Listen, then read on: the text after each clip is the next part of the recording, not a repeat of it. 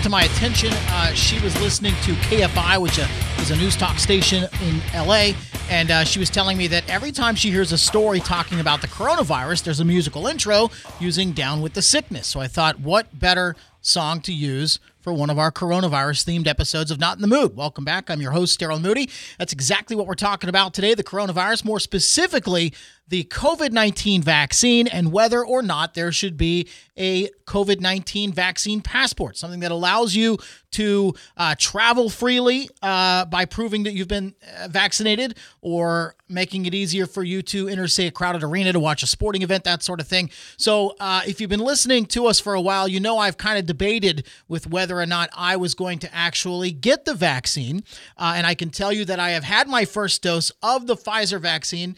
It was after quite a bit of internal debate that I decided to do that. And the reason I did it was for a couple of reasons.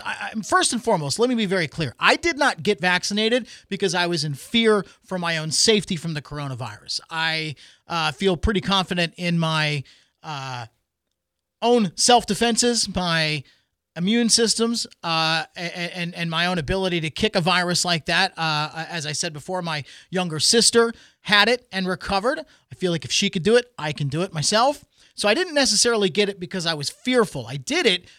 Really, the biggest reason was just to get one step closer to real life, one step closer to normal, one step closer to the life we had before this pandemic. But the other big reason why I got it was for my mother. My mother is over 65.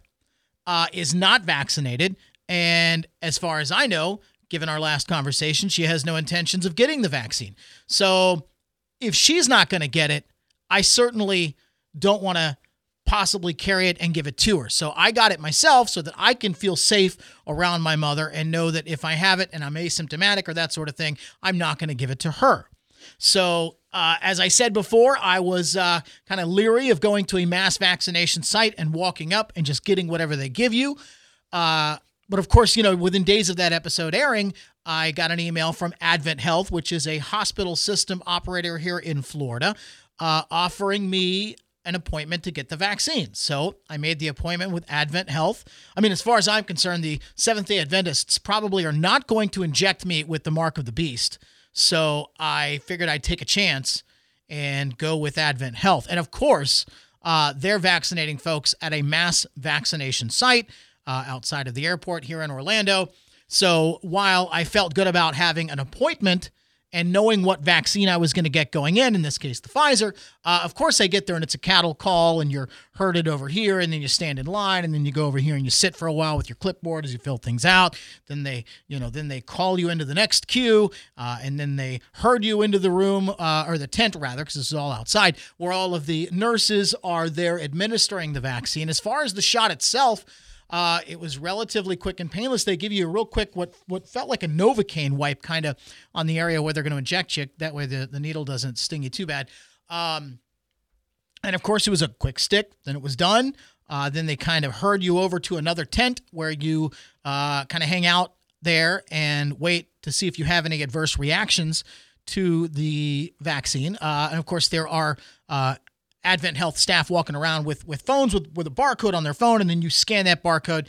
That sets your appointment for the next vaccine. So my next vaccine is actually going to be a week from today, in which I will get my second dose. So I'm excited. I'm excited to know that I'm 91% protected against the worst that this virus has to offer. I will admit I'm kind of breathing a little bit easier walking around, knowing that I have something in my system. I'll feel a lot better a few weeks after my last dose. And of course, what's the latest headline this week? The CEO of Pfizer has said that there will likely be a third shot required to be completely protected from this. And the reason is this, the emergency use authorization that was granted by the FDA, we just don't have enough time to know long-term whether you will be protected from the vaccine, or from the virus rather, with the vaccine. So Pfizer's kind of saying, hey, listen, this could be like a flu shot and you may have to get this every year. Now I know what you're thinking. Daryl, you've said before, you don't even get the flu shot. I don't get the flu shot because it's 40% effective. That's why I don't get the flu shot. I'm not an anti-vaxxer. I'm vaccinated for other things. I just don't get a flu shot every year. And moving forward, I may not get, the Pfizer booster next spring when they offered it to me.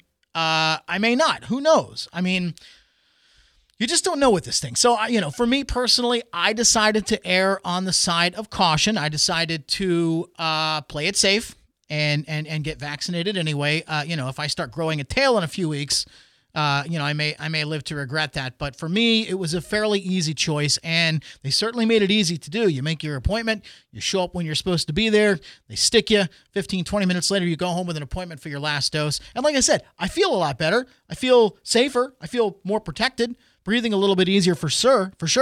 I just wish that I could convince my 67-year-old mother to take this seriously enough so that she'll get it.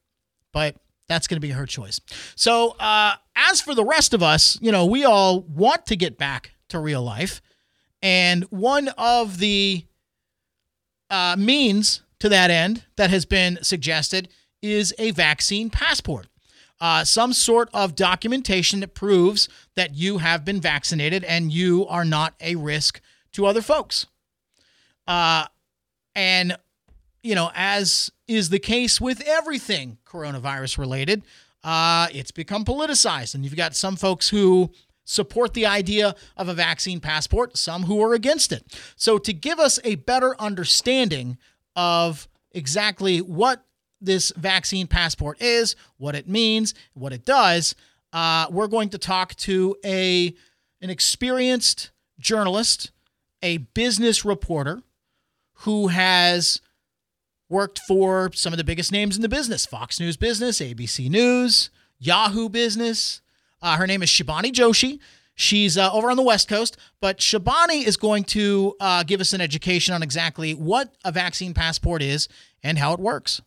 Right. There's a lot of confusion about the terminology that's being used. Vaccine passport is not a government-issued document in the same way that we get a passport to travel to a foreign country. It is just a streamlined way of digitizing our vaccine information in a streamlined form, the same way you get an airline boarding pass. The basic details, your name, your seat number, flight details on your phone, or even a movie theater ticket. It is that same sort of technology that is being applied to our vaccine information. And you also have a solution. I mean, we all get a piece of paper verifying our information on the date that we get a vaccine, the date, the type of vaccine, the location. It is just digitizing that same information to streamline the process, to make it easier for us to, quote unquote, return to normal. And if it's not a government-issued form of identification, who basically oversees this and organizes and basically takes care of this massive database? Yeah, so this is the confusion. Nobody does, and yet there's consortiums being formed related to technology. Right now, there is a consortium called the Vaccine Credential Initiative. It includes the biggest technology players out there, including names like Microsoft, and then healthcare providers, including big names like the Mayo Clinic. There's over 200 different entities playing and working together, because what you don't want to have is different vaccine passports that have to be used at different locations. What they're trying to do is use the same technology, the same coding, the same user-generated code, so that no matter what vaccine passport you have, you can take it anywhere. We think about it and we talk about it in the tech and sort of business space in the way that we have credit cards, right?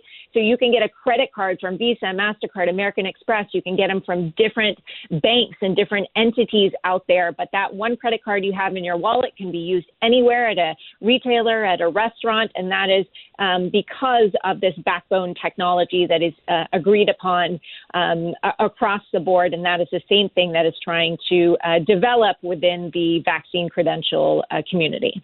And what's the difference between this passport or just providing a business or a port of call if you're traveling, or an airline with your CDC vaccination card?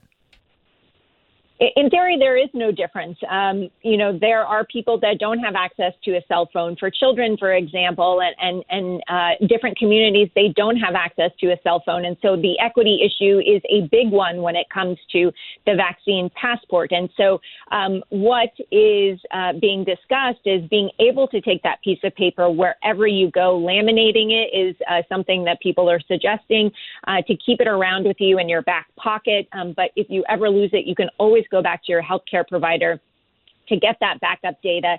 The issue with that piece of paper is, one, it is you can lose it, it can get destroyed, it's inconvenient, and then the other one is that it can be duplicated, it can be hacked, if for lack of a better word. And so the digitization and putting it on your phone and securing it keeps it safe, keeps it encrypted, and then prevents it from fraudulent copying, which is becoming an increasing issue.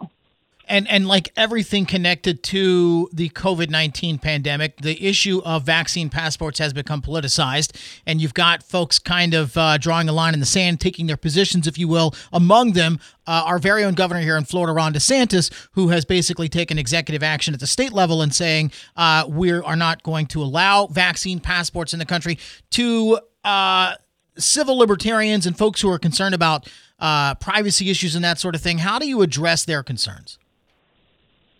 I do not operate in the political sphere. I'm a business person, but I do understand that because we are, the Biden administration has said that they are not going to mandate a national vaccine passport. What we are seeing unfold are different policies, as you mentioned, in Florida, very different than what is happening where I am in California, which is different than what's happening in Texas and New York. It is these differences that make it more critical for a vaccine passport being digitized across the nation, across the globe, to allow us to, whenever if we want to fly to a different state and go for a meal at a restaurant, if we want to go on vacation, go on a cruise, fly, on an international trip, the digitization allows us to be able to ebb and flow with the different requirements that every state and every nation is developing right now. And to the folks who say this is tantamount to the mark of the beast, what do you say to them? I'm not sure. I think that, what the legal experts that I have been reading and I have been exploring say that this is similar to no shoes, no shirt, no service. We always have a choice. If a restaurant is requiring you to scan in and prove vaccination, you have the choice to either sort of comply, or you have the ability to go somewhere else to have your meal. And that is what the legal experts are saying out there when it comes to these requirements. And does it seem to you like this could maybe set the stage for just an all-out legal onslaught in support and against this? I mean, it just seems like it would kind of, as you said, it's the same thing as showing your CDC card. I just feel like this creates a possibility for all kinds of legal challenges. I'm not sure about that. We have been dealing with vaccine passports for a very long time. When you enroll a child into school, you have to show some proof of vaccination. Now, every state has different mandates and requirements when they do that. But for us to get riled up thinking that, this is a brand new thing, actually, it is not. We have been doing this for a very long time in colleges, to enroll children into school, even in parts of the military. If you want to travel to certain parts or certain geographies of the world, you have to show vaccination for certain diseases as well. So for us to think that this is a brand new thing is false. It is just the fact that it is much more prevalent in our lives, and an access and admission to certain events and restaurants. Obviously, it is taking on new form. But there are other things that we have a choice with. We can show a negative COVID test, a vaccine passport. The passport could show and hold data related to that. You can always quarantine. And that is what I think one of the biggest challenges is that not everybody can get the vaccine because of health restrictions and personal choice. So what is the option that will allow everybody equally to return to normal? So humor me here, Shibani. Read the tea leaves, if you will. How do you see this working out? Do you think they will actually establish a nationwide database, i.e. a vaccine passport, or do you think this gets gonna kind of kicked down at the state level, and then local governments have to figure it out? Again, I don't play in this political space. I am a business and tech person, and what I am reading right now is that what the Biden administration has said, they do not want to be in the business of creating this national vaccine initiative. They are leaving it up to the states, and that is what the business community, the tech community is going off of, is what the current legislation and what every state is dictating and mandating, and business is responding to that. So let's say, the private sector steps up in the absence of government regulation. What does that look like, implementation of this? That's what's happening right now. Again, we're creating these voluntary consortiums, this vaccine credential initiative with companies like Oracle and Microsoft, IBM, Mayo Clinic, all coming together to generate the same streamlined technology so that we don't have to have a million different vaccine passports. There are 17 different companies out there creating the vaccine passports. We as consumers do not have the ability to choose which vaccine passport we get. It is entirely determined by the healthcare provider that you receive your vaccination from. And think about this. We're already digitizing and giving our health information, many of us, to our healthcare providers. They have portals. They have a way to secure and share information within their healthcare systems. What they're doing is just creating a new silo to allow these credentials of basic information. It is not our entire medical record. It is just maybe our name, the date of our vaccination, the type of vaccination, the location of our vaccination, which makes it easier if you want to get a booster. If you end up moving from your town, all of that information is on your phone, making it a lot easier for follow-up.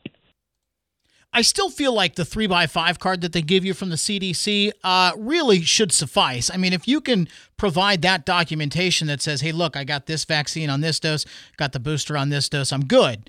To me, I feel like that should be documentation enough, but who knows? There may be a national database, a vaccine passport, if you will. It just kind of remains to be seen how that works out. The question for you is, are you going to get vaccinated? And if so, would you yourself register in a database?